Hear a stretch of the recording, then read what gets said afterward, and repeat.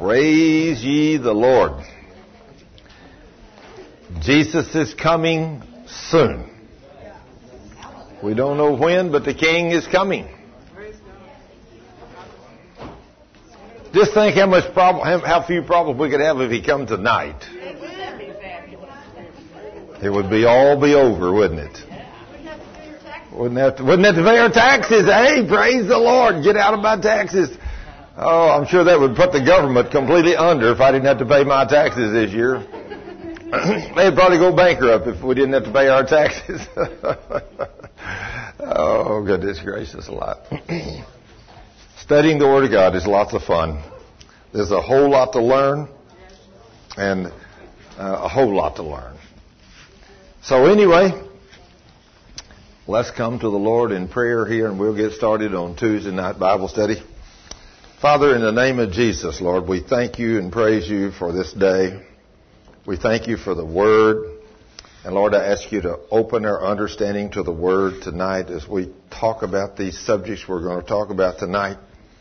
Lord, I thank you for what the Word says, and I ask you to give us revelation and wisdom and knowledge and understanding so we can rightly divide the Word of truth.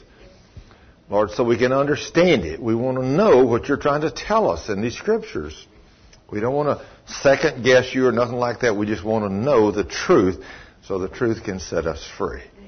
Now, Lord, I praise you and thank you for the Word. I ask you to bless everything we do here tonight in the name of Jesus. Thank you, Father. Amen. Well, praise the Lord. For those of you that didn't hear about our little trip to the foreign countries, we had Cheryl. She wants to move over there. Forgive me for lying. Yeah. She asked me, honey, please don't ever ask me to move to this place. Well, we were over there. We don't realize how blessed we are, really. Of course, first of all, you know, when you go to Europe, for those of you that have been to Europe, and of course I lived over there 35 years ago for 2 years, so I had been there a lot. But, you know, everything's old, buildings are old, and the streets are real narrow. You know, they made streets back in the days when they, you know, had a horse and buggy or, you know, just horses. But now then that you got trucks and cars, the streets are just a little bit narrow. You know, so when a truck comes down the road and you have to pull up on the sidewalk to let the truck go by, you know, it's a little narrow. But that's the way it is. And then, of course, there's some good people over there, people that love God and want to do what the Lord says. And, of course, we were up in the Black Forest of Germany a whole lot and over in Switzerland. But there in the Black Forest, when we got there that night, snow was about this deep.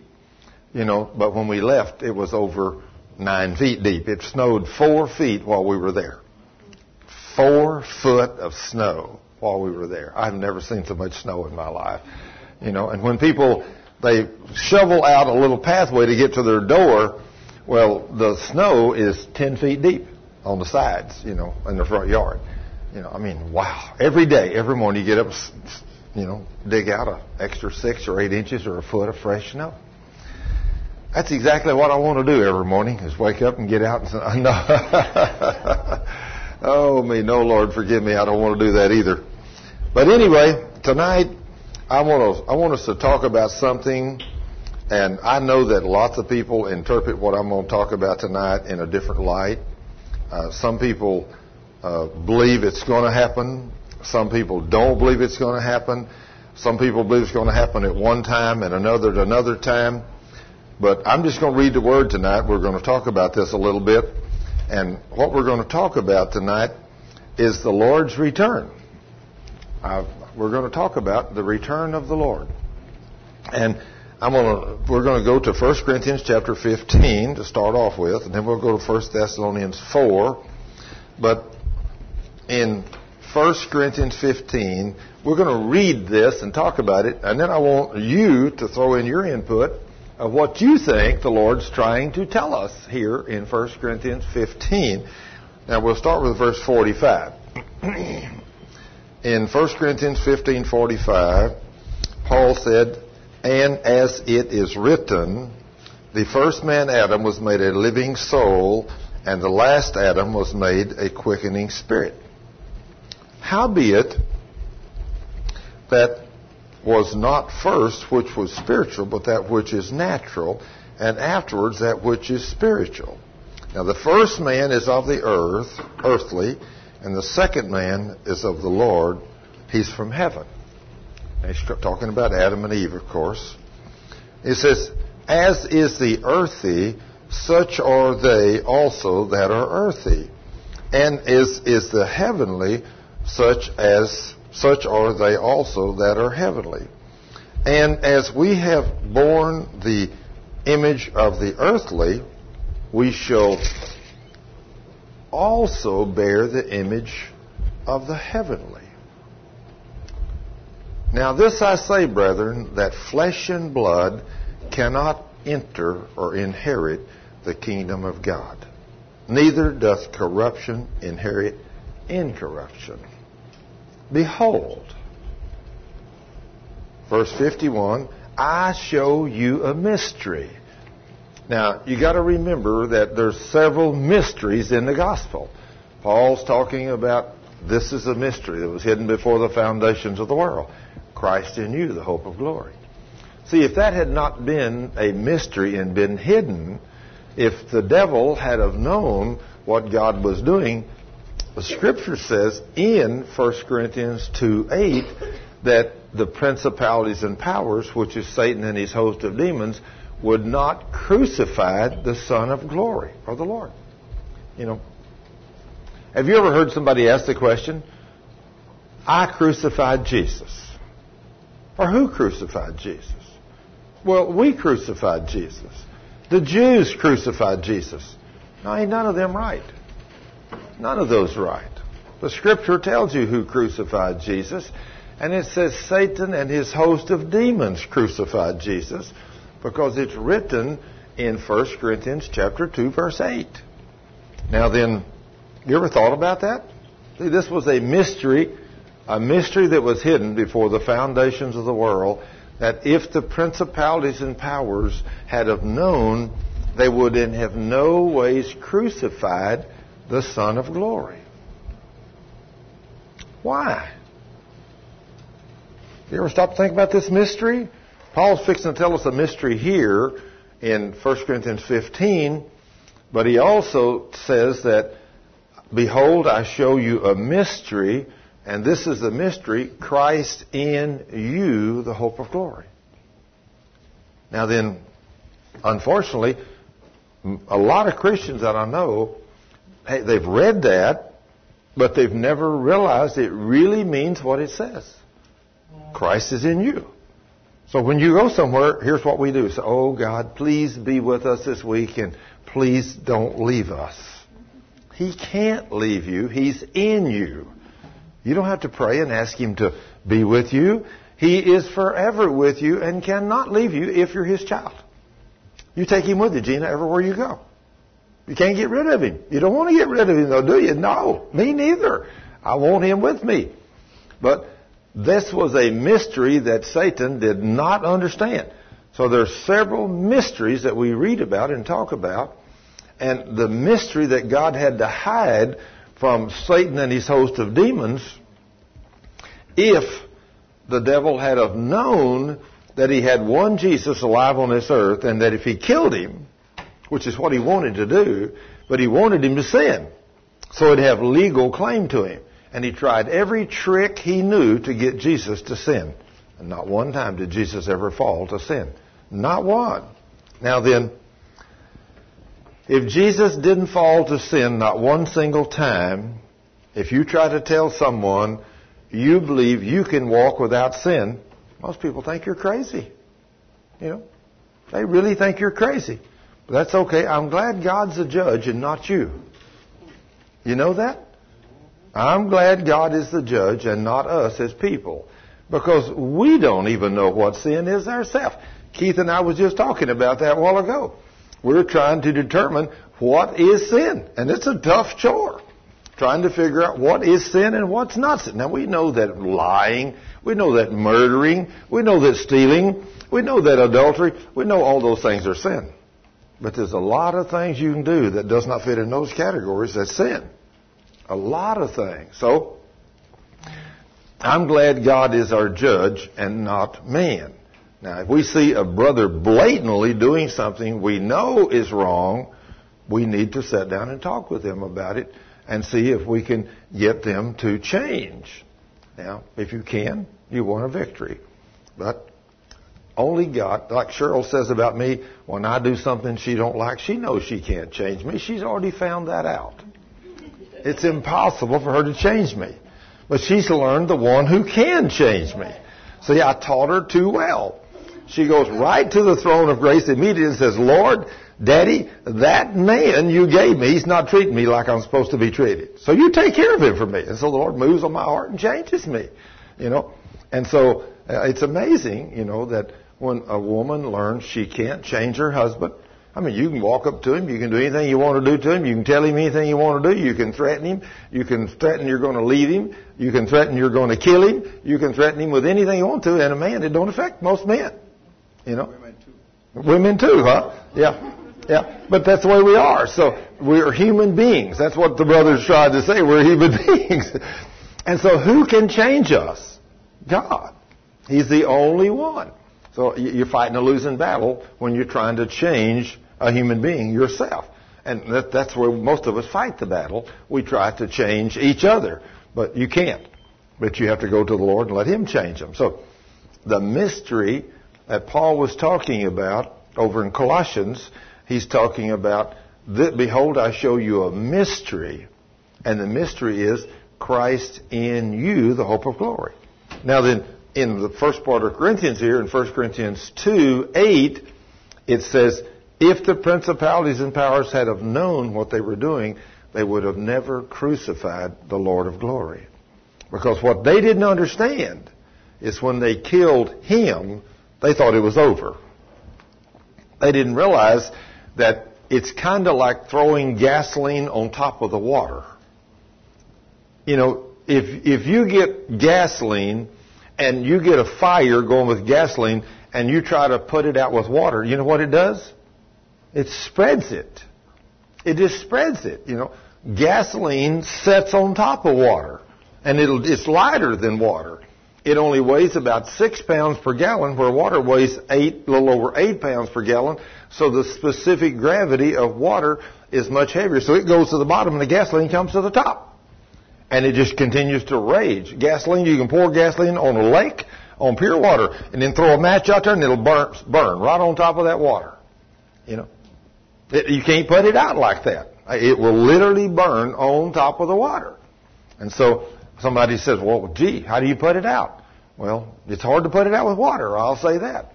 But the thing about it is, here's what happened when the devil killed Jesus. When he killed Jesus, what he did was, at that point, the Lord sent the Holy Spirit, and now then everybody that believes in Jesus becomes a little Jesus. You know that? Why do I say we become a little Jesus? Because when you got saved, brother, what happened? Jesus came inside you, right? So now then, you got Christ in you. And then when you got saved, Christ was in you. Now we got 2 Jesuses here. And then back here, when this brother got saved, we got 3. And then when she got saved, we got 4. And first thing I know, the devil, if he had have known what he was doing, that he no longer has one Jesus to contend with. He's got them everywhere. He's got a real problem now. And if the church ever learns that, if we ever learn that every one of us literally have Christ in us, the hope of glory, this is a mystery that was hidden. And the devil has been totally defeated. When we learn that, we won't ever let that beast run over us no more. You just won't let him do it to you. You will be able to beat him. So that's one of the mysteries that's in the Bible. But Paul says right here in 1 Corinthians 15:51, he's going to show us another mystery. He said, behold, I show you a mystery. Now, this is not the first mystery that he's talked about. There's more than one. But this is another one. Now, when we talk about this, he says, we shall not all sleep or die. That's what he's talking about there. We shall not all die. or we shall not all fall asleep, but we shall all be changed. Every one of us that are born again, that know Jesus, he said we shall all be changed in a moment, in the twinkling of an eye, at the last trump. So just think, this transformation that's going to take place is going to be an instantaneous, quick thing. The twinkling of an eye? You know how quick you can twinkle your eye? I mean, bam, you can't even see it, can you? I mean, you can twinkle your eye. Bam, it's done. But Paul says this is how fast this event's going to take place. He says, in a moment, I mean, bam, just like that. It's not going to be a long, drawn-out procedure. In a moment, in the twinkling of an eye at the last trump. Now, there's a lot of discussion between a lot of people what the last trump is. I mean, if you've never studied out all these trumpets in God's Word, then you can understand how some people can understand this in many different lights. But I believe, now this is my own way, I believe that this trump will be the trumpet that will call us home before the tribulation period starts. But everybody don't believe that. And that's okay. I'm not going to have a knockdown, drag out with you. I mean, I've got two of my best men friends. I mean, these guys are the best spiritual guys. I spend more time in studying the Word of God with these guys. One of these guys believes just like I do. He believes the rapture's coming soon. It's going to be before the tribulation. And the other one believes we're going through the tribulation. So, like we were sitting having dinner the other day, the three of us, we decided just to go out and talk about the Word. And so we decided to go have dinner together. And, of course, this subject came up. And one of them says, well, I'll tell you, we're going to go through the tribulation. The other says, well, I'll tell you what, me and Thurman's going to be on the first load out. If you want to stay here and go through it, that's okay. But me and Thurman, we're going to be on the first load out. So we have lots of fun talking about these things. But, you know, you may have a different opinion than me. You may understand this different than I do. And that's okay. You know, I still want to be your friend. You know, I mean, I believe with all my heart that, you know, that this is going to happen at this last trump. And I believe this trump that will sound, I believe that will technically be the Lord's voice as He descends from heaven and He calls us home. You know, that angel's going to let actually the angel's going to blow the trumpet, but the Lord's going to come down and He's going to call us and He's going to call us home. So, but if you don't believe that, that's okay. Let's go ahead and see what it says here. For the trumpet shall sound, and the dead shall be raised incorruptible, and we shall be changed. For this corruptible must put on incorruption, and this mortal must put on immortality. So when the corruptible shall have put on incorruption, and this mortal shall put on immortality, then shall be brought to pass this saying that is written, death is swallowed up in victory. O death, where is your sting? O grave, where is your victory? The sting of death is sin. Now, boy, you don't want to sin, do you? The sting of death is sin, and the strength of sin is the law. So see, this goes back to what I have been talking about several times, that here we are under grace. Paul tells us, don't fall from grace. Stay in grace. Stay in love. If you step out of love, you step out of grace, and when you do, you sin. And when you sin, then the law is there to convict you. You just stepped from grace and you lied. Now, I'm glad God's the interpreter of who's lying. Because a lot of people will tell you, you lied when you didn't. I mean, I've had people stand right in my face and say, you lied. No, I did not lie. You know, I mean, I think about the many times of over the years as I've worked as an engineer, I learned a lesson extremely well over the years. When you send a team of men out to do something, if it's something that's very important, You write it all down in order and give it to the lead and have him read it in the presence of everybody else, or you read it to them. Then you ask him what you think you meant, and then you have him read it and discuss it back with you, and you have the men that's going to help him discuss back with you, so there'll be absolutely no misunderstanding of what you want done. You know how many times I've sat with a group of educated men and handed them in writing what I want done, and they cannot interpret what I've written down in clear English? It's happened lots of times to me. But it didn't happen near as many times as it does when I just tell a man what I want him to do. I tell him, I can remember an experience a few years ago. I walked over to one of our buildings, and we was having a conference downstairs with a bunch of people in a big room, and I walked over just on the roof of that building and found out the air conditioner for that room wasn't working properly. So I called one of my young men. I told him on the radio, said, come over here, and I said, the condenser fan is bad on this machine. I said, change the condenser fan. I thought that's very clear. So that should have taken about an hour. Well, about 4 hours later, they called me and said, that conference room is extremely hot. Is there something you can do? I said, what? That thing ought to be cool. So I called the boy on the radio, and I said, did you change a condenser fan? He said, yes, sir, I did, but it wouldn't run. And so I had to call the lead, and we're over here, and he said, we're having trouble figuring out what's wrong with it. I said, what? So I thought, I better go over there myself. So I went over there, and yes, they had changed the condenser fan. But the young man, I misunderstood that he didn't know enough about it to know that when the condenser fan goes off, the high pressure switch pops off. I thought he knew that, but he didn't. And so when he got it back together, it still wouldn't run. And so he took the contactor out, which had all kinds of wires going all over the place, and he didn't number none of them. And when he put it back together, he got several of them on the wrong terminals. And now it sure won't run. And so when I get there, I was a little upset with this bunch.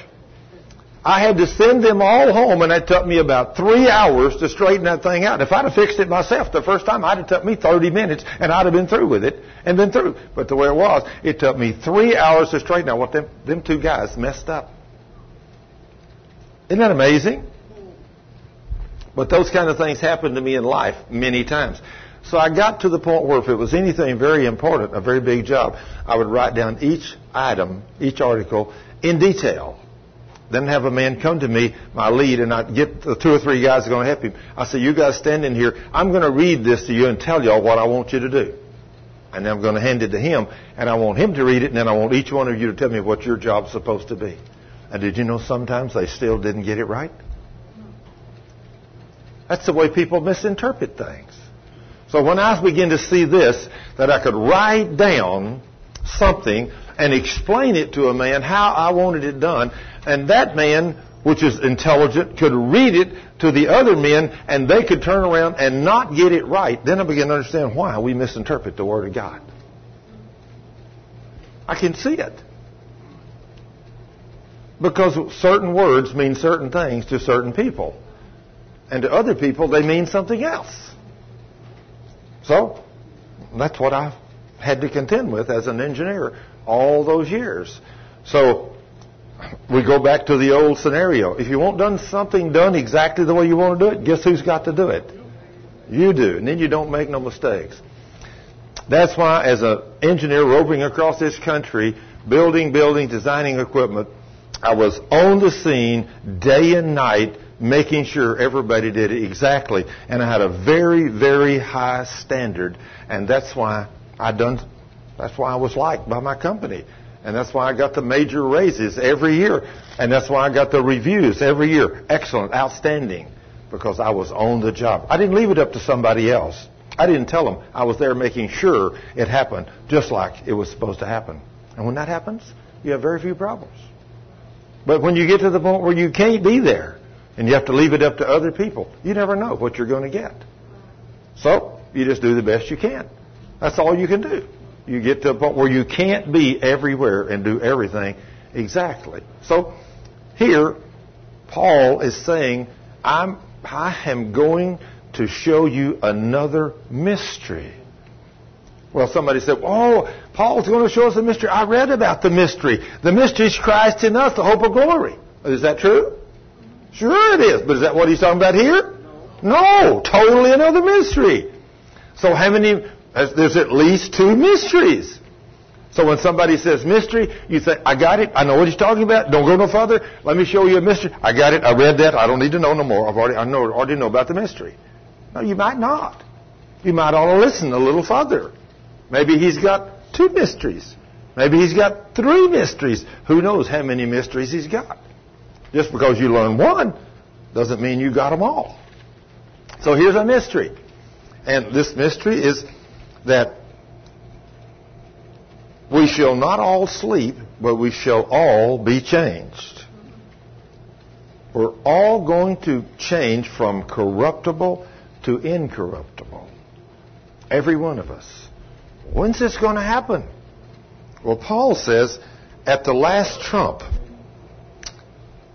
for the trumpet shall sound, and the dead shall be raised incorruptible, and we shall be changed. For this corruptible must put on incorruption, and this mortal must put on immortality. So when this corruptible shall have put on incorruption, and this mortal shall have put on immortality, then shall be brought to pass the saying that is written, death is swallowed up in victory. You and I are going to become immortal. Isn't that awesome? Which means you cannot die. Did you know that we are going to put on immortality? And the way we are right now, we will be similar to what we are right now, except we will totally be flawless and perfect when we put on immortality. But I think I'll know, Gina, when I get there. You know, I think I'll be able to recognize all of you because of the way you look today. Now, I don't know exactly how we will look, but I believe we'll be represented enough in the form that we are that we will at least know each other. You know, but we will be incorruptible and indestructible. It's going to be an awesome, awesome place or thing to live in this realm that he's talking about here. It's something to think about this.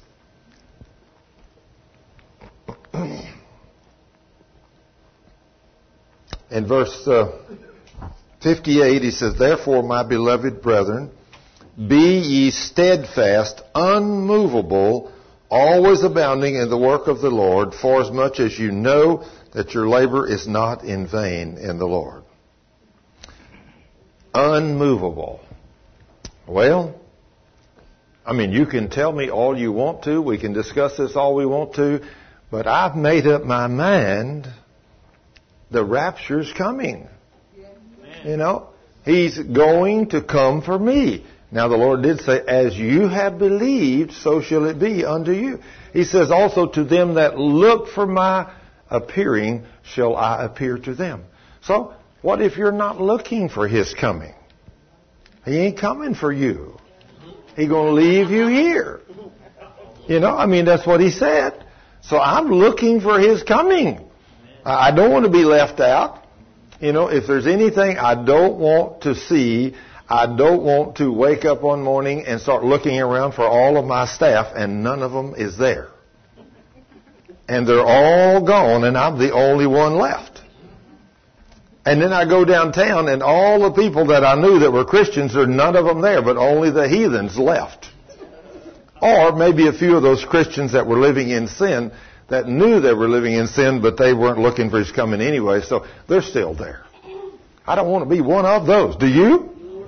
Absolutely not. So I am believing the Lord's coming. Well, after looking at what he said here in 1 Corinthians 15, let's go over to 1 Thessalonians 4, because Paul talks about this same major event in 1 Thessalonians 4. He didn't just talk about it in one place. 1 Thessalonians chapter 4. And let's see what he has to say here.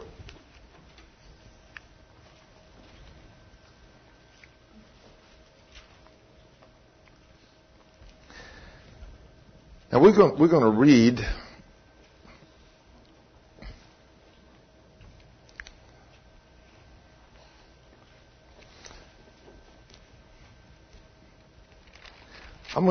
we're going to read this whole chapter, or chapter 4, because it's got so much good stuff in it. And 1 Thessalonians chapter 4, verse 1 says, "Furthermore, then we which beseech you, brethren, and exhort you by the Lord Jesus, that as you have received of us how you ought to walk and to please God, so you would abound more and more." So we're supposed to be pleasing God, walking in obedience to His Word. Walking in obedience to His Word. "For we know what commandments we gave you by the Lord Jesus.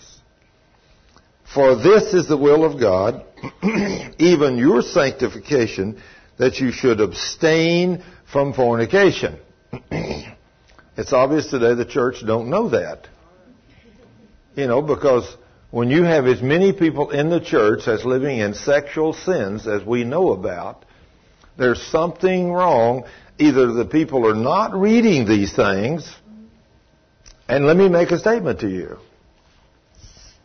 Especially after what the Lord spoke to a lady friend of mine. After what He said to her, of course, and what I read in the Word. If you're a Christian and you're living in sexual immorality and He does come, He will not come for you. You will be left. God's not going to take those that are living in sin willfully when He comes to catch us away. I don't believe at all. I believe that picture of the 10 virgins is a picture of this to a degree. 5 of them are ready and 5 of them were not. They supposedly were all His children. But He only come for half of them. And the other half He left. And when they finally did go get their oil and come over and said, "Lord, we're here. We want to come in." He said, "I don't know you. I don't know you." That's scary, isn't it, Gina? It's scary. So, there's probably those of us in this room today that if we were to really research the Word of God in detail, it would make us tremble at where we're living. Maybe we might not go. And of course, lots of people today believe that everybody's going to be saved. It makes no difference. If you're in a church, if you're just a church member, you're okay. But I don't believe that. I believe you got to be a believer in Jesus, walk in obedience to His Word. I don't believe if you're out there lying, stealing, cheating, willfully sinning every day after you know what God says. I mean, He makes some awesome statements to us. He says that if you willfully sin, there's no sacrifice for that sin left, but only a fiery judgment of God to come upon you. Well, if you know that it's wrong to live in fornication, like Paul just said here, if you go ahead and do it anyway, and the rapture comes, you're not going. And you can't ever tell. You might not go at all. You might get to spend eternity in hell for that. So I don't think it's worth it. Do you? I don't think it's worth it. I don't think any sin is worth spending eternity in hell for. But I am glad that God's a merciful God.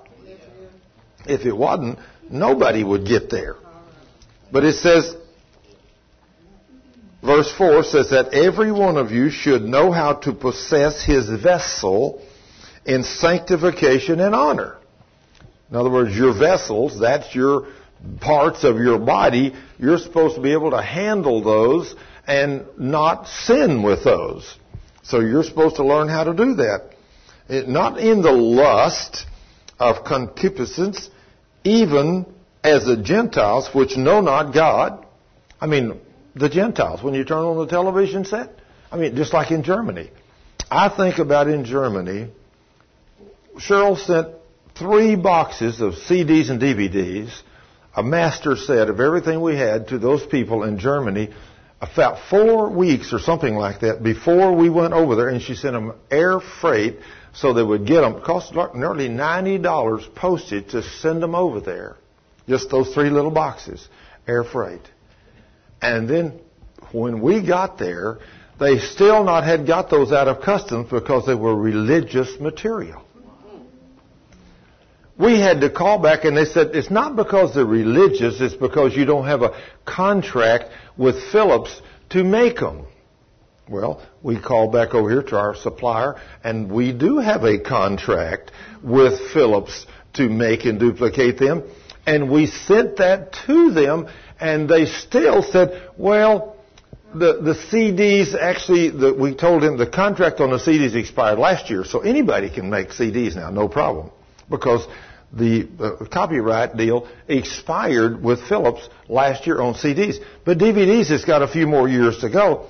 But we had that information, all the information we sent, and we gave it to them, and still this lady lawyer, she would not release those things. And she wanted to destroy all of them. She said some of the DVDs do meet the criteria, but some of them are DVDs that are made by another supplier, and you don't have a legal right for those things. Since you don't have that, we're going to destroy the whole mess. Well, we came back over here the day we left. We came back. We still didn't have those things after nearly 6 weeks now. And we came back, and I went to Marcia, and I got the last thing we needed that had all the information and sent it to them. And as far as I know to this day, they have never released those CDs and DVDs, and they may have already destroyed them by now. You think we're not in a spiritual battle? Yeah. All that fight over a little box of CDs and DVDs. Isn't that amazing? But what's on those CDs and DVDs is what the devil didn't want into Germany. So it made me think, okay, when I get back, I'm going to take time, and I'm going to take every one of my teachings, and I'm going to make those and load those in a computer, and I'm going to put them on MP3 where they don't take up much space, and I'm going to put every teaching I have on the internet. Every teaching. That way anybody can go on there, and instead of ordering something, if you got a computer, you can click on it and download it or burn it to your own CD or whatever you want to, and I won't even have to pay the postage to send it to you. It's free. Praise God. And then it makes no difference what country you live in. Anywhere in the world, you can go, anywhere in the world, and won't have to send it, won't have to send $100 worth of postage. You just go in there and click on it. If you want to download it, you can listen to it. If you want to burn it to a CD, you can burn it to your own CD on your own computer, and then take it and listen to it as many times as you want to, or give it away to anybody you want to. Isn't that see?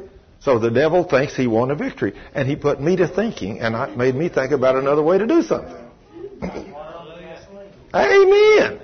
Putting that water on that gasoline. That's right, brother. It just makes it burn hotter, right? Praise the King.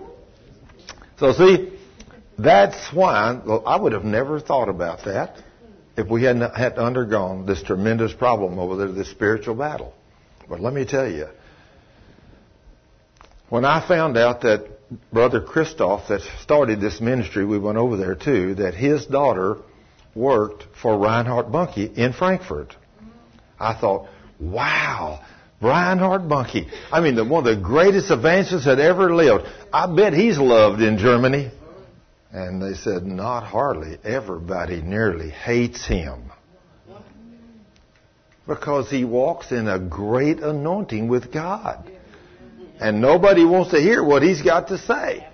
Because he preaches a holiness gospel too. And he preaches salvation. And he gets millions of people saved and healed. Anybody in America that's ever watched anything on Christian television has seen Reinhard Bonnke. And when you look at Reinhard Bonnke and you see in Africa, you may see 2, 3, or 4 million people out across there. Isn't that amazing? It's amazing what that guy has done. God called him, told him what he wanted him to do.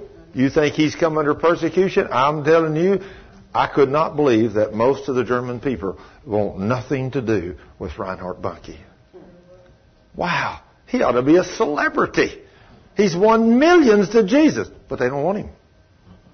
Kick him out. They don't want him. So what's new? If you're serving Jesus, the world don't want you. Now then, if you're a rock star and you're jumping up and down screaming and using all kinds of foul words, everybody loves you. Isn't that amazing? It's amazing. Yeah, no problem. They'll let you in if you're a rock star. But if you're a preacher, they got a problem with you. Amazing. Amazing. The battle we're fighting.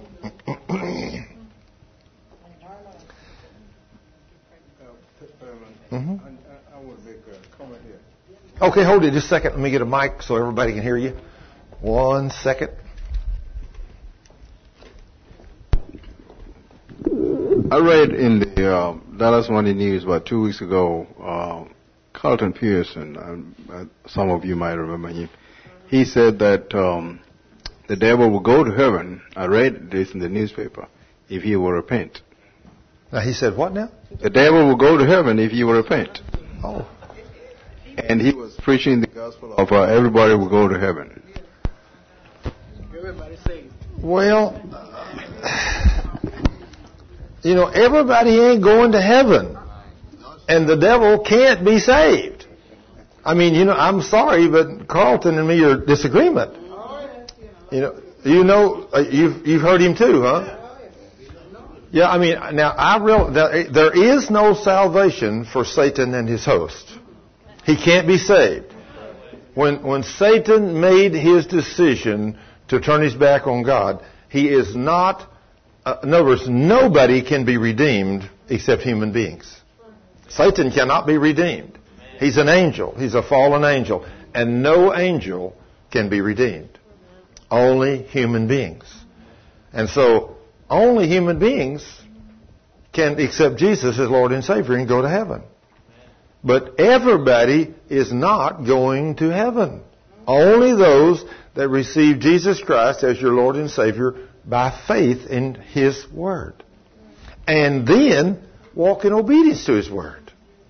There's going to be a lot of Christians that say they're Christians that are living in all kinds of sin and have not been obedient to the Word of God. And they think they're okay because they've heard preachers say, once saved, always saved. You can go do anything you want to do. Once you come to church and walk down this aisle, you can go out and you can live in sin. You can be on drugs. You can lie, steal, cheat. You don't have to come to church. You don't have to tithe. You don't have nothing, but you got fire insurance, and when you die, you get to go to heaven. I got news for you. That is not true. You're going to have to be washed in the blood and then be obedient to obey God and do what He says. And if you are, then you get to go to heaven. But He says, those children of mine that love me, if they love me, they obey me. And He said, them that do not obey me, they may say they're my children, but He said they're liars. And the truth is not in them. All these scriptures are scary scriptures. So all I can say, I want to obey Him the best I know how. I want to walk as close to God as I can. Don't you agree with that? Yes. Absolutely. That's the way I want to do it. So it says that, verse 6, that no man go beyond and defraud his brother in any manner, because that the Lord is the avenger of all, such as we also have forewarned you and testified. Now then, like I say, I'm not going to defraud my brother Carlton, because I don't know where he's coming from here. But if he said that even the devil could be saved and go to heaven, I'm in disagreement with that because the Scripture does not agree with that. And so, I'm just going to say, hey, if that's what he wants to believe, that's okay. But I don't believe that. And I want it clearly known that I don't believe Satan can be redeemed. Now, if you believe he can, well, then that's between you and God. But I don't believe the devil can be redeemed. I don't believe there's any way he can get to heaven. And I don't believe there's any way any human being can get to heaven except to be washed in the blood and obey the King. So if you do, you got a question? Or just raising your hand? Wait a minute. We can't hear that. Let me turn the mic on. You say something? Redemption is for mankind. Oh, yeah. It's not for angels. Amen. I'm in total agreement with that statement. Redemption is for mankind and no one else. But to get that, everybody on this earth is not going to heaven. Only those that accept the blood of Jesus to wash them clean and pure. I mean, I believe that. I hope you believe that. You know, you believe that too, right, brother? Yeah, if I thought everybody could go to heaven regardless of what they'd done, well, hey, you know, I mean, why be at Bible study on Sunday night, on Tuesday night? Why not be out there, why not be out there working on a car or tractor or out running around or going down having lunch with my bride or something? No, I mean, so why be here with you guys, you know? If I thought I could go to heaven regardless of what I did. But I don't believe that. I believe we have to do what the Lord says, and I believe He told us to study the Word and all these things. So that's why we do what we do. Then it says that for God, in verse 7, for God has not called us unto uncleanness, but unto holiness. Boy, you can't hardly mess that up, can you? He has not called us to uncleanness, to live in sin, all kinds of unclean acts, but He's called us to holiness. The problem is, like Keith and I was studying and talking there a while ago, what is sin and what is holiness? You know, some people will say, well, I mean, what is sin? Well, what is sin to you? You know, some people don't see anything as sin other than things like murder, you know, and things like that. Well, that's sin. But there's a whole lot of things that sin besides that. You know, it's easy to sin. And it's not easy to walk in holiness. But, you know, all I can say is we have to struggle toward that point. You know, I struggle every day, just like Paul said. I know I've not yet obtained that position, but I am struggling to get there. I do want to walk in obedience to God's Word. I'm trying. You know, I'm not going to blatantly go out and sin. If I know that I'm doing something wrong, I'm not going to do it. Now, you may think I'm doing something wrong, but I'm glad you are not my judge. I'm glad the Lord is my judge because He knows my heart. You don't know my heart.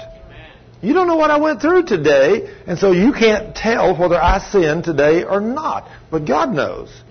And so that's so I'm saying, you know, when we jump on somebody and say, you know, you sin. You don't know.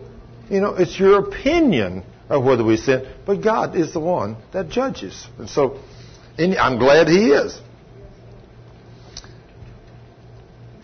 Verse 8 says, He therefore that despiseth not man, but God, who has also given unto us His Holy Spirit. So thank goodness we have the Holy Spirit to teach us. He says, but as touching brotherly love, you need not that I write unto you, for you yourselves are taught of God to love one another. We're supposed to be loving each other.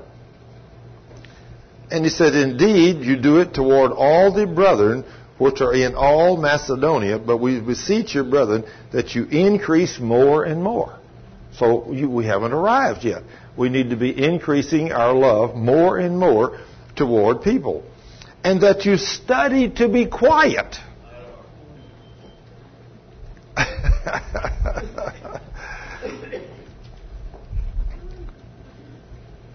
That you study to be quiet. That's really something to think about, isn't it?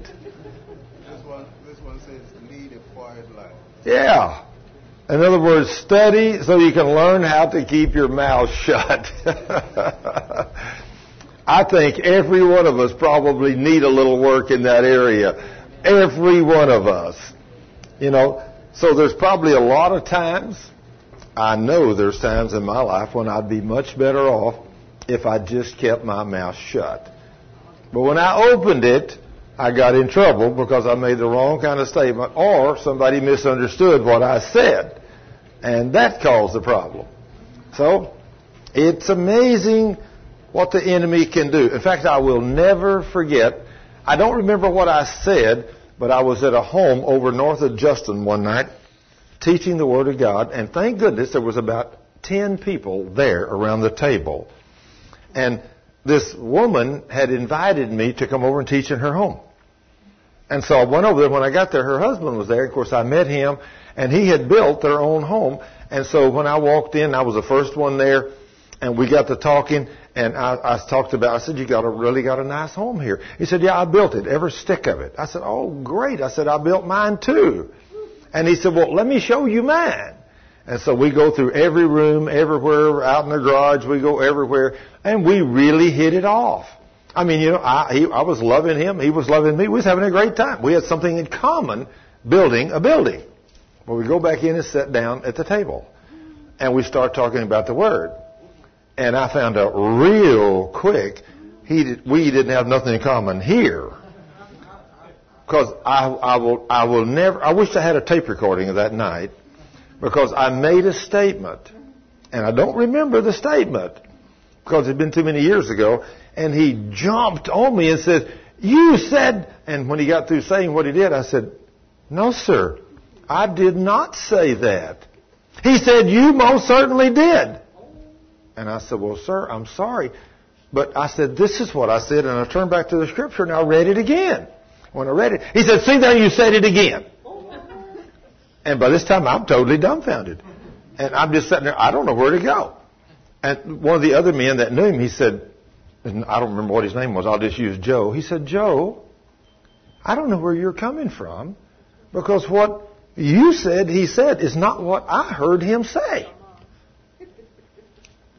He said, what he said is exactly what he repeated the second time. And twice you said something that's totally different than what he said. And I'm sitting there thinking, how in the world did the devil turn what I said around in his mind between here and across the table? But that taught me a great lesson that night. That you can make a statement and somebody standing 3 or 4 or 5 or 6 feet away from you and somebody sitting right beside them, and the two people hear entirely two different things. Isn't that amazing? Any of y'all ever experienced anything like this? Several of you have. You know what I'm talking about. But this guy got a burr under his blanket for me, and at 5 minutes he got up and stormed out of the room, went back to the bedroom, and he didn't stay for the teaching. And I told his wife when I got through that night, I said, "Ma'am, I'm sorry, I don't know why your husband misinterpreted what I said, but I said, did you hear what I said?" She said, "Yes, I heard what you said, and what you said certainly was not what my husband said you said." I said, "Well, okay, so I don't understand." But anyway, later she said, "Well, we'd like to have another Bible study in a couple of weeks if we can." And I said, "Okay, I'll come back." But she called me before the 2 weeks up, and she said, "When I told my husband I've invited you to come back again," she said, "it's been hell in my house ever since." So she said, "Thurman, I'm sorry, but I can't have you back in my home." I said, "I understand." So I never did go back to that home. I don't know what I said to that guy, but whatever I said, he was the only one in the room understood what he understood, and everybody else heard exactly what I said except him. Isn't that strange? But some of you have experienced the same things, and you'll have two people sitting side by side, and I'll make a statement, and then I'll ask you, what did I say? And one of you's got one statement to say, and another one's got another statement, and another one's got another. And that's what blows me away. So now I understand with the enemy that's messing up these voice waves, by the time they leave our mouth till they get to your ears, I can understand how we have the problem we have about the Word of God. I mean, it's just amazing.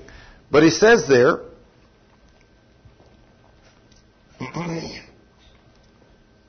verse 10, I believe is where we were. 11? Okay, in 11. And, that you study to be quiet. Okay, there we study to be quiet. Now then, how many of you have done any studying to be quiet? Let me ask this question. Anybody ever done any studying so you can be quiet? Well, we need to start, don't you think? Since the Lord told us to study. I haven't studied, but I heard someone say do something to where you have to have the anointing. Amen. We want that anointing, don't we? We definitely want that anointing. So the Lord says, study to be quiet and to do your own business and to work with your own hands as we commanded you. So each one of us is supposed to have a job and work and not sponge off of somebody else, right? Is that right? Right. In other words, if you find somebody that's always sponging off you and they say they're Christians, you better check them out. They may not be the Christian they say they are. You know, if they're always asking you for money or asking you to help them, and yet they're healthy, I mean, what are they supposed to be doing? Sponging off you or out working? Supposed to be out working. That's absolutely right. You know, now, I was talking to a young couple. He was talking about how he worked hard all day long and 8 hours, and then he's tired when he gets home at night. And I told him, I said, son, as young as you are, when I was your age, I went to school from 6 o'clock in the morning until noon. And then from 1 o'clock till 9 o'clock at night, I worked an 8-hour shift at a machine shop. And then I studied.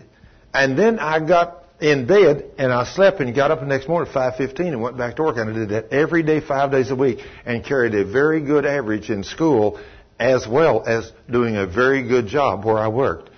But an 8-hour job in a 6-hour school, that's 14 hours out of 24. It don't leave a whole lot to eat and sleep and do the other things you need to do. I did that for 2 years because I wanted to graduate in a hurry. So I studied and worked hard for 2 years. Hey, I was young. I can do all things through Christ which strengthens me. It's a determination you have to want. And some of the friends of mine told me, said, Thurman, you're a fool. You know, you're going to kill yourself. No, it didn't kill me. While they were out running around drinking and smoking and all that stuff, I'm studying and I'm getting me an education. So today I'm successful and some of them are not. So, you know, so I spent the time with God. So it depends on what you want out of life. Are you going to spend time with God and do what He says, or are you not going to do anything with Him and you're going to be sick and afflicted? But He says there, verse 12, that you may walk honestly toward them that are without or outside, and that you may have lack of nothing. In other words, we are supposed to walk honestly toward all men, and for sure the unbeliever. You know, when you got an unbeliever out there, you need to definitely be walking honest, because if the devil, if he gets a chance, all you got to do is make one little mistake in the presence of the devil's children, and they will never forget what you've done. I mean, just think. You take a wonderful preacher that comes to Dallas, and 20,000 comes to the Coliseum or whatever, and they preach, and 3,000 get saved, and 500 or 1,000 get healed, and all this kind of stuff. And do you ever see it on the news? Oh, absolutely not. No, you won't see that on the news. But let's say you got one little preacher in a little tiny church like this one, and he makes one little mistake, and he falls to sexual immorality. How many people know about it? Oh, they got it blasted all over. That preacher, brother so-and-so, church so-and-so, located on this street, he got caught in sexual immorality. They blast you before the world. But yet, if you've done nothing but good for the last 20 years, they don't tell you nothing about what he'd done in the past. That sounds just like the devil, doesn't it? So let me tell you, you better walk honestly before the devil's kids, because they're going to nail you and crucify you if you make a tiny little mistake. As long as you're out there in the world and you're living in the world, they don't say nothing about you. I mean, you know, you can be living in sin. In fact, some of those news commentators that make those statements probably are some of the biggest sinners they are. You know, they're living in sin. They're going out of town. They're sleeping around. They're drinking. They're smoking. They're doing all this. They don't see what they're doing is wrong. But you catch a preacher doing one of those things, man, they nail him to the wall. He's supposed to be different. And they're right. We are supposed to be different. But you make a mistake, that's why the Lord says you better walk honestly among those that are outside, because if you don't, they're going to nail you. He said, verse 13, but I would not have you to be ignorant, brethren, concerning them which are asleep. Okay, now here's one of those statements. I don't want you to be ignorant about something that's fixing to happen. Now, a while ago he said, behold, I'm going to show you a mystery. This time he says, I don't want you to be ignorant about what's fixing to happen. He says, that you sorrow not, even as others which have no hope. Well, who is it that has no hope? The lost people, the unbelievers. We got hope. It says, for if we believe that Jesus died and arose again, even so them also which die or sleep in Jesus with God, will God bring with Him. Okay, now wait a minute. What did that say? If we have died and we've gone to heaven, He's going to come back someday, and who's He going to bring back with Him? Us. But if we believe that Jesus died and rose again, even so them also which die or sleep in Jesus will God bring with Him. With Jesus. God's going to send Jesus. He's coming back. And who's going to come back with Him? The believers. The believers that died. He's going to come back. It says, for this we say unto you by the word of the Lord, that we which are alive and remain unto the coming of the Lord shall not prevent them which are asleep or dead. For the Lord Himself shall descend from heaven with a shout. There's that voice, with that shout, with the voice of the archangel, and with the trump of God. There's that trumpet again. And the dead in Christ shall rise first. Now, I'm sure all of y'all heard that little joke. Why are the dead going to rise first? You know why the dead's going to rise first? Because they've got 6 feet further to travel. You know, they're in the ground. So the grounds are going to bust open, and those bodies are going to come up out of there, and then they're going to be standing right beside you and me. Now then we're on equal ground. Amen. Then we're going to go up together. See, God don't let none of us get ahead of the other one, does He, sister? He doesn't let nobody get ahead of nobody here. He does everything fair. He's going to those that have died. Don't worry, if you die before Jesus comes again, there ain't no big deal. When you die, immediately you're going to get to go to God, to get to be in the third heaven, and then you're going to leave your body here, and then one day when Jesus comes back, He's going to bring your spirit that's already in heaven, He's going to bring it back, and He's going to resurrect your dead body, and it's going to be standing there with all the other bodies, so whenever it comes up, whenever it catches, He's going to bring that spirit back, and it's going to re-enter that body, and that body is going to be made incorruptible and perfect. Now, when we think about what God can do, somebody says, well, I don't know if He can heal me or not. I'm in bad shape. You know what kind of shape a body's going to be in when it's been in the ground for a few hundred or a few thousand years? Ain't nothing left. Just think. You know, nobody wants to think about this, but just think when we die, when they put us in the ground, you know, our caskets deteriorate and our bodies totally deteriorate. There's nothing left but maybe a few hard bones. That's all. There ain't nothing else left. It's over. But see, that flesh and blood, it's nothing anyway. It's amazing how much time we spend with this flesh and blood body, making it look good, smell good, and all that other stuff, and really it's just junk. It's just junk. You know, it's just a piece of junk. You know, but God is going to do a great work in this body. He's going to make this body incorruptible. And the spirits that have already left this earth, that have gone to heaven, when He comes back, He's bringing them with Him. He's going to bring, according to that scripture, He's going to bring them back. And then those dead bodies will be resurrected. They'll come up there. And let's see what it said. For we say unto you by the word of the Lord, what we which are alive and remain unto the coming of the Lord shall not prevent them which are asleep. For the Lord Himself shall descend from heaven with a shout, and with the voice of the archangel, and with the trump of God, and the dead in Christ shall rise first.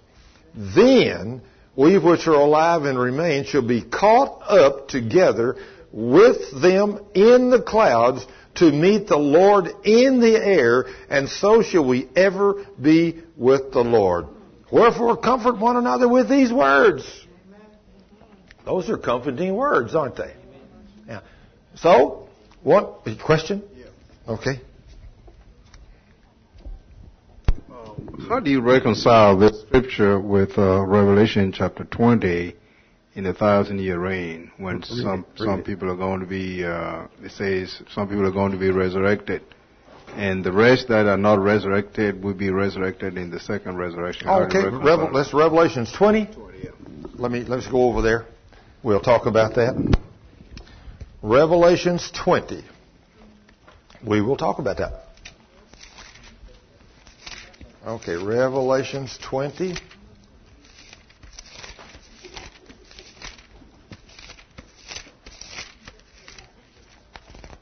Okay, Revelations.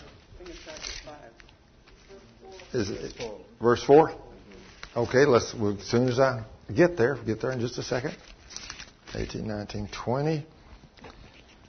Okay, Revelation 20. And it says, let me start with verse 1. And he says, and I saw an angel come down from heaven, having the key of the bottomless pit and a great chain in his hand. And he laid hold of the dragon, that old serpent, which is the devil and Satan, and he bound him for 1,000 years. And cast him into the bottomless pit, and shut him up, and set a seal upon him, that he should deceive the nations no more till the 1,000 years should be fulfilled. And after that, he must be loosed a little season. So we know there's a time coming when the devil is going to be bound in chains by an angel from God, and he's going to be put into the bottomless pit and locked up where he will not be able to deceive the nations for 1,000 years. Now that hadn't happened yet, but that's going to happen in the future. And verse 4, and I saw thrones, and they sat upon them, and judgment was given unto them. And I saw the souls of them that were beheaded for the witness of Jesus and for the word of God, and which had not worshipped the beast, neither his image, neither had received his mark upon their foreheads or in their hands, and they lived and reigned with Christ 1,000 years. But the rest of the dead lived not again until the 1,000 years were finished. This is the first resurrection. Blessed and holy is he that hath part in the first resurrection. On such the second death has no power, and they shall be priests of God and of Christ, and shall reign with him 1,000 years. And let's read a little further, and then we'll come back and talk about all this. And when the 1,000 years were expired, Satan shall be loosed out of his prison, and he shall go out to deceive the nations which are in the four quarters of the earth, Gog and Magog, them together to battle, the number of whom is as the sand of the sea. And as they went up on the breadth of the camp, or breadth of the earth, and compassed the camp of the saints about, and the beloved city, and fire came down from God out of heaven and devoured them. And the devil that deceived them was cast into the lake of fire and brimstone, where the beast and the false prophet are, and they were already there, and it shall be tormented day and night forever and ever. And I saw a great white throne, and him that sat on it, from whose face the earth and the heavens fled away, and there was found no place for them. And I saw the dead, small and great, stand before God, and the books were opened, and another book was opened, which is the book of life, and the dead were judged out of those things which are written in the books according to their works. And the sea gave up the dead, which were in it, and death and hell delivered up the dead which were in them, and they were judged every man according to their works, and death and hell were cast into the lake of fire. This is the second death. And whosoever was not found written in the book of life was cast into the lake of fire. Now then, what he's trying to tell us here in this, that there is a time coming that right at the beginning of the tribulation period, the Antichrist is going to come on the scene, and the false prophet, and they're going to deceive us, and they're going to do all these things to deceive mankind. And there's going to come a time there when they will be caught and they will be the first to cast into hell or the lake of fire. And then at the end of the tribulation period, the devil will be bound at the end of the tribulation period for 1,000 years. And then when the devil is bound, the people that died during this time that are believers, they will be resurrected. And the first resurrection has many parts. When was the first fruits of the first resurrection? When did that take place? Who was the first fruits of the first resurrection? Jesus, that's right. When did that happen? 2,000 years ago. Now then, at the end of this age that we know right now, there's going to be another resurrection. That's going to be part of the first resurrection. All the believers in Christ, the way I understand the Word of God, all of those, if you and me all die before Jesus returns, if we do, or all those that have already died, that died in Christ, when Jesus comes again to catch us away, that will be a rapture or a resurrection of the dead, and all those people that have died from the time Jesus was here until the rapture comes will be resurrected and will be caught up to be with the Lord. We will go to receive our rewards. We will go to stand before the Lord, and then at the end, or at the middle point of the tribulation period, there is another rapture of the two saints that were laying dead in the streets of Jerusalem. They were caught up and they went ascending to heaven. Then at the end of the tribulation period, all those people that come to know Christ in the time of the tribulation period that did not take the mark of the beast, as we read there, those people that were beheaded, the devil said, you either serve me or cut your head off. So many of them says, well, we're not going to serve you. So he cut their heads off. And John says these were the ones that were beheaded for service unto the Lord. So at the end of this tribulation period, those saints will be resurrected and they will be caught up to be with the Lord. And then it says the devil will be bound and he will be chained and he will be cast into the bottomless pit for 1,000 years. Well, what's going to happen during that 1,000 years? The Scripture tells us that while Satan is bound, at the end of the tribulation period, the few people that are left after all these tremendous plagues and devastation and nuclear war and everything else upon the face of the earth, there will be a few people left. Those people will come out of that time and the Lord will heal them, obviously, and put them in good shape and good health, and He will bring all of us back, you and me, and all of us as Christians. We will come back to this earth and we will be the governors and administrators that will reign and rule with the King on the earth for 1,000 years. In other words, who knows? He might make you governor of Dallas. Who knows? And He might make you, who knows? But you will have some position of power and authority, and the King Himself will be reigning and ruling from His new temple in Jerusalem.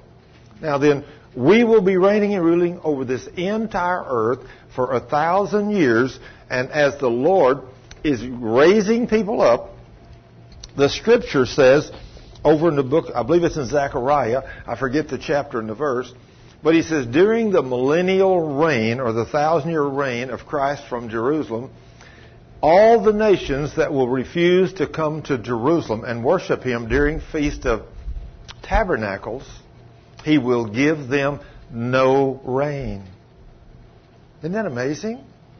Even during the millennium, there's going to be nations that's going to say, we don't want to come over there. We don't want to serve you. He said, no problem.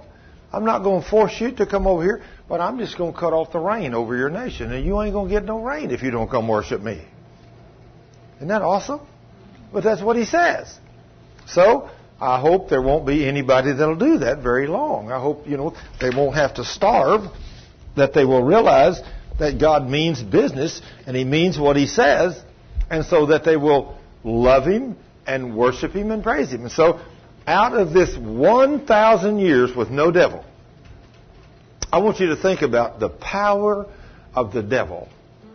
Now this is something, as reading these Scriptures, this has become a revelation to me And I may be totally in left field here, but I think I can prove this from the Scripture. I believe that when Satan became the god of this world, I believe at the time he became god of this world, none of the insects were poisonous. None of the snakes were poisonous. None of the animals were killers. Nothing ate another animal. I believe that they all ate grass or straw or whatever, and that nothing killed another animal. I don't believe the snake was poisonous until Satan became the god of this world. I believe Satan uses these critters today to kill, steal, and destroy all of us that don't know who we are in Christ. How do I believe that? Because it says during the millennial reign of Christ, the 1,000 years that Satan's bound in the bottomless pit, it says the lion shall lay down with the lamb. It says the child shall play on the mountain or the nest of an adder. That's a poisonous snake. Can you today imagine if you walked outside and your little daughter or little son, which is 2 or 3 years old, was playing there and a poisonous rattlesnake was crawling around them? Can you imagine what that'd do to you? You know, it'd put you in a state of panic, wouldn't it? I mean, there you are out there, and a rattlesnake, or more a viper, a poisonous viper. But it says, during the millennium, these lions will lay down with the lamb. Doesn't it say that? You've read that. So they won't kill each other. And it says the children shall play with these snakes, and they won't be hurt. So when you take the devil out of the scene, not only do you take sickness out of the scene, but you change the whole environment that we live in. No more death and destruction. Even the lions don't eat the kids. You know, there's no more death and destruction. There is no more war. Man don't dream about killing each other without the devil. You say that can't be. Yes, because it says also in the Scripture, during the millennial reign of Christ, man will beat his swords into plowshares. There will be no more war for 1,000 years. So who is the critter behind sickness and disease? The devil. Who is the critter behind stealing, killing, and destroying? The devil. Absolutely. So we go along here for 1,000 years, and man does not die. He is the author of death. So man don't die. So if you, on this earth, if we are ruling as in our immortal bodies as servants of God, children of God, we're the governors and administrators reigning and ruling over the earth during the 1,000 years, and there's no death. How many people do you think could be born, and how many multitudes could there be in 1,000 years if there's no death? And you stayed young. Just think, wow. I mean, a family might go back like they used to and have 10, 20, 30 children. Isn't that awesome? I mean, 10, 20, 30 children. I mean, but they all work together and love together. And if people work together and love together and there was no anger, rage, and no devil, can you imagine how blessed life could be? Yeah. And then just think, your children would have children, 10, 20, 30. Think how many grandchildren and great-grandchildren you could have. And you think, I mean, but these are the people, that's not you now. You and I are in our glorified state. We're reigning and ruling with the King. That part of life is over for us. We've stepped over into a new realm. We as a church are reigning and ruling with the King on this earth. Those of us that have been obedient to serve Him. He says, and think what He said in the Scripture. You have been faithful over a few things. I'll put you over many cities in the kingdom. Think about it. He made those statements. So does it make you want to be faithful over everything? Yes. Sure. Because He said, I'll put you over many things in the kingdom. So we reign and rule with the King, and we go for 1,000 years. Now, the first resurrection started out with Jesus, and then it started out at the beginning of the tribulation period. And then at the end of the tribulation period, we had another one of those raptures. There's many sections of the first resurrection. All these were believers. All these were believers. But when He talks about the dead, He's talking about the sinners. Those that didn't believe in Jesus. So we don't see those resurrected anywhere until the end of the 1,000-year millennial reign. Now it says the first thing happened is the devil's turned loose. He unchains that beast. Why would he do such a thing? Because he is a God that is going to allow everybody to be tested to find out, do you want to serve him or not? He's not going to let you come to heaven just with no trials and tests. So it says immediately when the devil is loosed after 1,000 years of bondage, when there's been peace on the earth, there's been no war, there's been no poisonous animals, no poisonous snakes, no poisonous insects, everything has been bliss. The Lord has been ruling from Jerusalem, and we're ruling with him. And now all of a sudden he turns the devil loose. And what does the devil do? He goes across the earth immediately and gathers together an army to come against Jesus in Jerusalem to kill him. Isn't that sound? How in the world could you live on this earth for 1,000 years with wonderful people in incorruptible bodies, reigning and ruling and walking in total love with you? And how in the world, after living in that for 1,000 years, could the devil be loosed and come upon you and say, oh, Gina, come with me, and I'll show you a better way. And you fall. How could that devil be so slick? But he is. Now, he won't be able to do that to us because we're the body of Christ. We're glorified. But it's the people that are living here that he's going to do that to. And it says, and he draws a huge army. We just read that in the Scripture. He draws a huge army and he comes against Jesus at Jerusalem to kill him. Now these people have lived with the king. He's provided for them. He's given them rain. He's given them everything they need. He's blessed them. He's given them children. And they know, they've seen him. He's living in Jerusalem. And you can go over there and see him. You can make a trip to Jerusalem at this point anytime you want to as a human being in this 1,000 years and walk in and not just go in and see the empty tomb. You can see the King of Kings in his glorified state. You can walk in and see him. And still, the devil's going to be able to deceive those people, and they're going to come against him to kill him. The King of Kings and Lord of Lords. And as that army approaches Jerusalem to kill him, the Scripture says, and God the Father rains down fire from heaven and kills them all.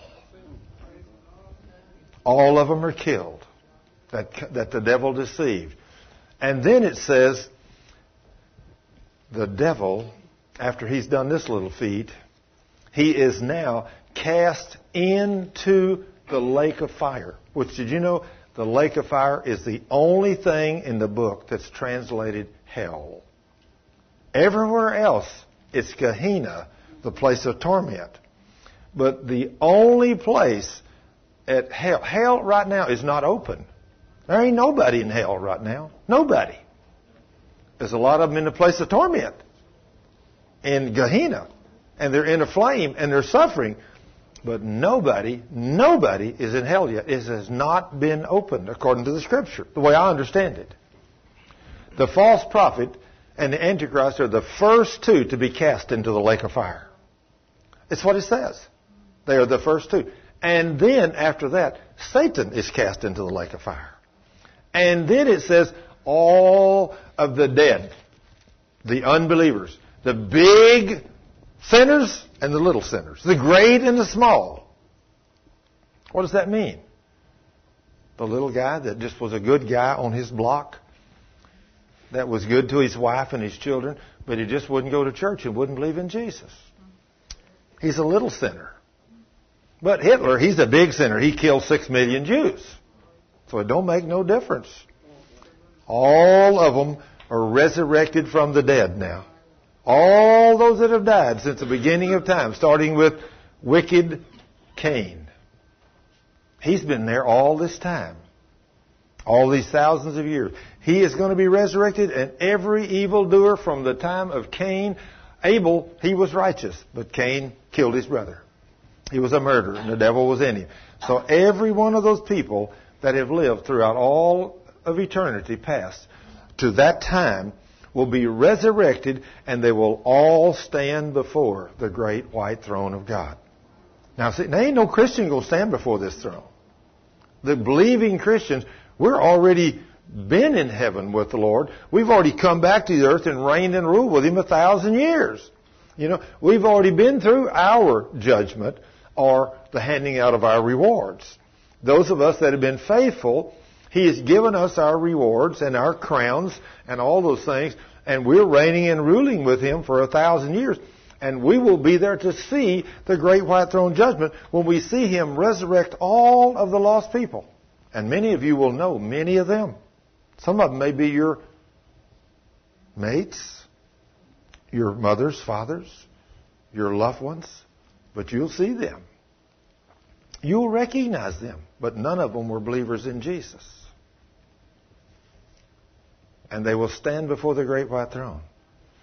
And this is the part that used to really shock me. I said, I'm thinking, here we are as believers at the great white throne. We're on this side with Jesus, and there is the lost multitude out in front of us. And all of a sudden some guy, maybe he worked for me, or maybe he was a friend of mine, and he walked up and he says, "What are you doing over there on that side?" I said, "Well, I believed in Jesus." "Well, why didn't you tell me? If you knew about Jesus, I worked with you for 20 years. Not one time did you ever tell me that I had to accept Jesus to be able to go to heaven." That's going to be something, isn't it? That's going to be something. And after I thought about that one time, I thought, Lord, I don't want that to happen to me. So, Lord, I don't care who laughs at me. I don't care who makes fun of me. I'm going to do the best I can. Every human being I come in contact with, if I'm there more than a few minutes, I'm going to find out if they're a believer in Jesus, and I'm going to tell them how simple it is to come into the kingdom of God, just to make you Lord and Savior. It's just call on the name of Jesus. And then, Lord, if they don't believe it, that's between you and them. But I ain't going to stand on the great white throne, and one day somebody says, "You knew the answer, and you didn't tell me." I want them to say, "There he is. That guy right there. He told me 50 times I needed to make Jesus Lord of my life, and I would never believe him." Amen. Because just think, everybody, it says, is going to be judged according to their works. And they will be cast into the lake of fire according to their works. Okay, so Hitler's going to be really tormented by a multitude of demons and cast into a very, very hot lake. But how about if you was a good guy or gal on the block and you just believe in Jesus, but you were in just one of the cooler lakes of fire? Say it was only 10,000 degrees in your lake. And say you only had 10 demons tormenting you. But Hitler's was 1,000,000 degrees or 5,000,000 degrees, and he had 5,000 demons tormenting him. What's the difference? It's all torment. It's all suffering. He says they will be judged according to their works, but all of them will be cast into the lake of fire according to their works. Hey! I mean, if you did the best work you could do and you was cast into the least of all the suffering in the lake of fire, it's still going to be torment. And you're going to be there forever. You're going to be there forever. There's no way out. That is the second death. That is the second resurrection. And no Christian will have any part in the second death or the second resurrection. Believers in Jesus as walking in obedience to the Word of God will be resurrected at, I believe, at either the beginning of the tribulation period, and I'm totally, completely convinced that this thing we talked about tonight, the rapture, which some people believe is going to happen, some people don't believe is going to happen, some of you totally may disagree with me, and that's okay. You have the right to disagree with me, and I believe like I do, and you can believe like you do. But I believe that the rapture of the church is coming at the beginning of the tribulation period. And I believe those that are looking for Him is going to go. Do I believe there's going to be Christians left after that happens? Yes. I believe there's going to be Christians that's not looking. Christians that are not walking in obedience to His Word. Christians that are walking in sin. And I believe they're going to be left. Now then, what can they do? Repent and get right with God? And then get your head cut off. I mean, but Deborah, getting your head cut off and getting to go to heaven would be better than keeping your head and going to hell, right? You know, I mean, can you imagine? I mean, you think you've been tried and tested? Can you imagine what it would be like if the devil sent some of his men out and he said, "Are you saying you're a believer in Jesus?" "Oh yeah, yes, I'm a believer in Jesus. I was supposedly a believer in Jesus for the rapture, but I mean, I didn't walk in obedience to His word. But I'm telling you now, I'm believing." He said, "Oh, you do?" I said, "Let me put the mark on you." "No, I ain't taking that mark. I ain't taking that mark." Because he says, if you take the mark, you're eternally damned to hell. Yes. So if you take that mark, you will not be able to go to heaven according to God's mighty word.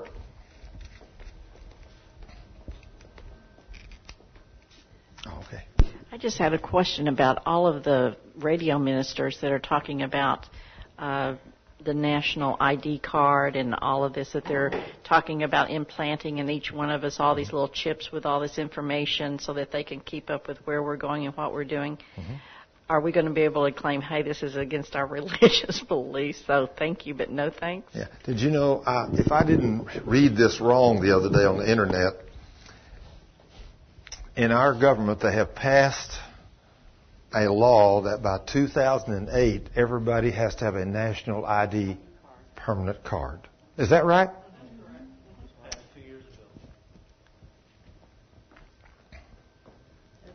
Now then, if they tell me they want to implant a number in my body and I got to take this, I'm telling you folks, I ain't taking it. You can do what you want to do. But when they start telling me, and especially if they tell me they want to plant it in my forehead or in the back of my right hand. And you can do what you want. They said, if you don't take this, you can't buy, sell, or trade. I said, okay, then I'm just going to skip the country. But I ain't taking no number in the back of my right hand or in my forehead, because the Word of God says, if you take that number in your forehead or in your right hand, you will not be able to go to heaven. Isn't that what He said? Yes. Somebody else read that besides me. Yes. So I'm telling you, and it may come to this. And what are you going to do if they say, okay, the bank accounts only work through this number? If you don't have it, you don't have a bank account. Okay, then I don't have a bank account. Okay, you can't register your car. Okay, then I walk. You can't buy gas. You can't buy groceries. Okay, I'm just going to go out there and trust God. I'm going to tell you what, it's going to come to the point where you have to trust God. Now that if we're obedient and do what He says, can God feed us? Yes. Sure He can. He can fix you where you don't need no food. I mean, He can do things beyond your wildest dreams. But you talk about being put to the test. You're going to be put to the test beyond your wildest dreams. Everything you and I know, the way we know it and believe it today, is not going to be existent. If this thing comes to pass, and it could be in the very near future, I mean, can you imagine not being able to go get in your car and drive home and sleep in your beautiful bed tonight? How do we know that that system is coming from the enemy? Well, we'll just have to trust God. You know, we'll just have to trust God on this. We do not know. This is what we're going to really, in the days ahead, you and I are really going to have to learn to discern what's going on. We're going to really have to depend on God. Now, if our King that loves us with all of His heart, that died for us, and that talks to us, some of you are just like me. Some of you have heard His voice. Some of you have had the Lord speak to you just like I have. And I'm going to tell you, if He says nothing ever happens, and I don't allow nothing to happen until I reveal it to my prophets first. So I believe that the Lord will reveal to His true church. I believe if nothing else, He'll speak to the pastors, or He'll speak to a prophet in the church, and the prophet will rise up one day, or the pastor will rise up and say, the Lord spoke to me this last week, and said they're going to try to put this number on you this next week or this next month, and you're not to take it, because it's the mark of the beast. I believe the Lord will warn us, or He might just tell each one of us, don't take this mark. And if He does, if the Lord starts telling us, you know, you need to be very cautious, number one, because He says in His Word that the mark of the beast will be put in the right forehead, or in the forehead, or in the back of the right hand. So this deal I read the other day, they were talking about the best place to put this little chip for identification is in the back of your right hand, right here, or in your forehead. And therefore, you walk by, they scan this thing, and they know who you are and everything about you. And I think, wow, the book of Revelation's coming to pass. So, who knows? But we're going to have to rightly discern these things in the future, because we know we're coming up on a time. Now, I don't know how many years this is into the future. And it may not be years. It may just be months. I do not know. But the Lord says we have no need to be concerned. He loves us. He's going to take care of us. And so as we stand our ground, and I believe with all my heart that as the church is standing her ground, that while we're standing our ground and the devil's trying to put these things on us, and we're refusing to accept this, I believe the Lord, that's when all these things we read tonight is going to happen. He's going to say, wow, and you're going to hear him say, church, look up, here I am. Don't you? And I believe he's going to rapture us up. I believe we're going to see the graves open. Have we ever seen a time in history that the dead has already been raised and they went to heaven? Do you know of a time in the Scripture, besides Jesus, that the dead, the graves were open and the dead came forth? You know that anywhere in the Scripture? Yes. Where? When Jesus died and went to heaven. Okay, it's in Matthew chapter 27. In Matthew chapter 27, after Jesus came forth from the dead down into hell, when he came back among breathing, living men, it said, and the graves of the saints were opened, and they came forth and walked in the streets of Jerusalem. Can you imagine what a day? You say, hey, brother, I thought you died 50 years ago. He said, man, you ought to be on the trip where I've been. It's great. It's awesome. Can you imagine that? You see some guy, you buried him 20 years ago, and there he stands totally well right in front of you. Would that be something? Yeah. They got to see that.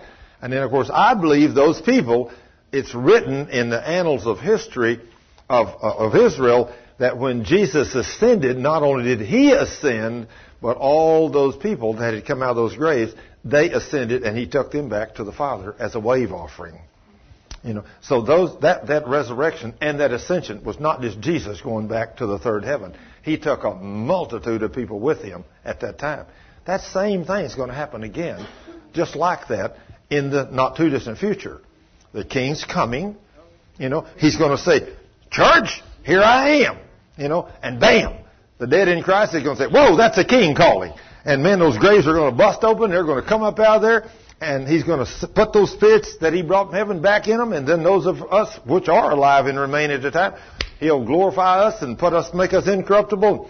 And he'll say, let's go to heaven. And bam, we're gone. In a heartbeat, in a flash. We're on the way to the third heaven. And we're going to go up there and we're going to get to be with him for 7 years.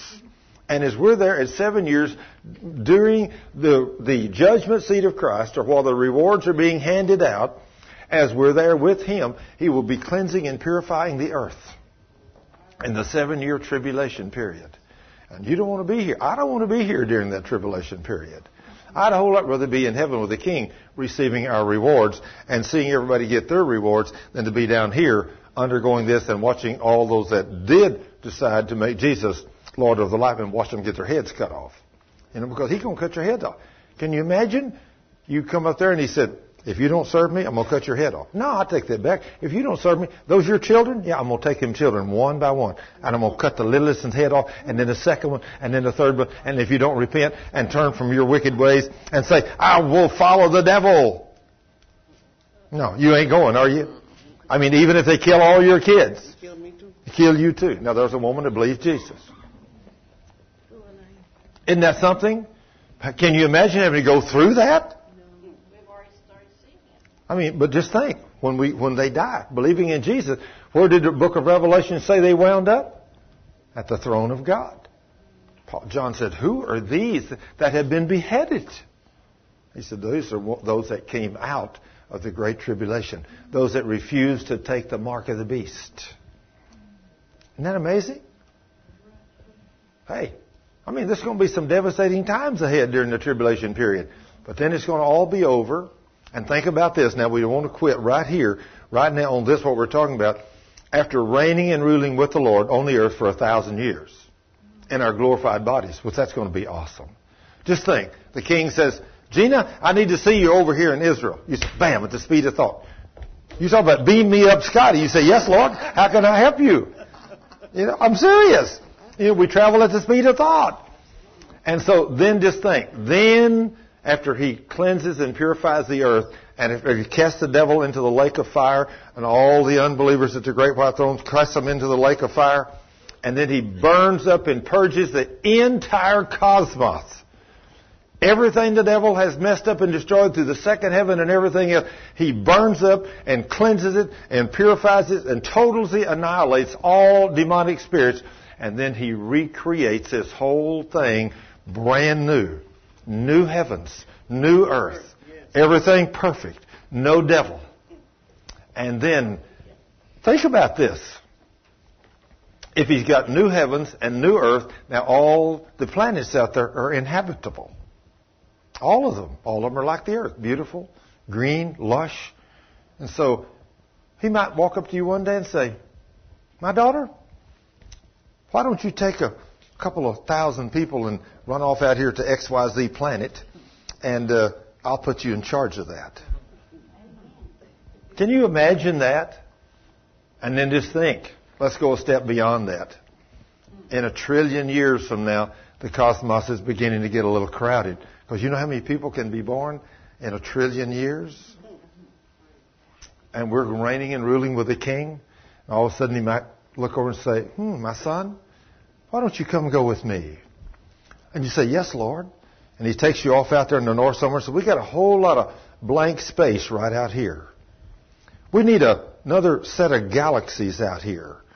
Why don't you just speak me a couple of new galaxies with about 50 new planets with about 3 million stars into existence out here so we'll have place for some more of these people. You speak it and we'll watch it happen. Can you imagine that? No, we can't even imagine that. We don't know what the king has for us in the future. But I'm going to tell you, it's going to be beyond your wildest dreams. So look forward to it. And whatever you have to suffer on this earth, consider it as junk, except for knowing Jesus and what he has planned for you in the future. Father, in the name of Jesus, we thank you for this evening. We thank you, Lord, for your word. We thank you, Lord, that the rapture's coming sometime soon. We thank you, Lord, that we're not going to be at the great white throne to be judged. We're not the dead, we're the living. And Father, we thank you that we have the privilege. Now, Lord, help us to go out this week and every week after this to tell people about you so that we can win souls into the kingdom. Lord, we don't want nobody to be in that second death. There's already far too many that's going to be there. But help us, Lord, to be about your business, to pray for people and to tell people about Jesus so these people can come into the kingdom. And Lord, we don't care what they say about us. We could care less. But we just want to glorify you as we talk about you and your magnificence. Father, we thank you. Thank you, Lord. We thank you that you're our Lord and our God. And we thank you for the wonderful things you wrote in this book. And Lord, we ask you to help us to rightly divide the truth. And Lord, if there's anybody here tonight that does not believe the book like I read it, then Lord, that's their privilege. And they may be right and I may be wrong. But Lord, I have studied and this is what I believe is going to happen. Father, thank you for your word.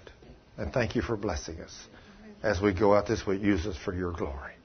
In Jesus' name, amen.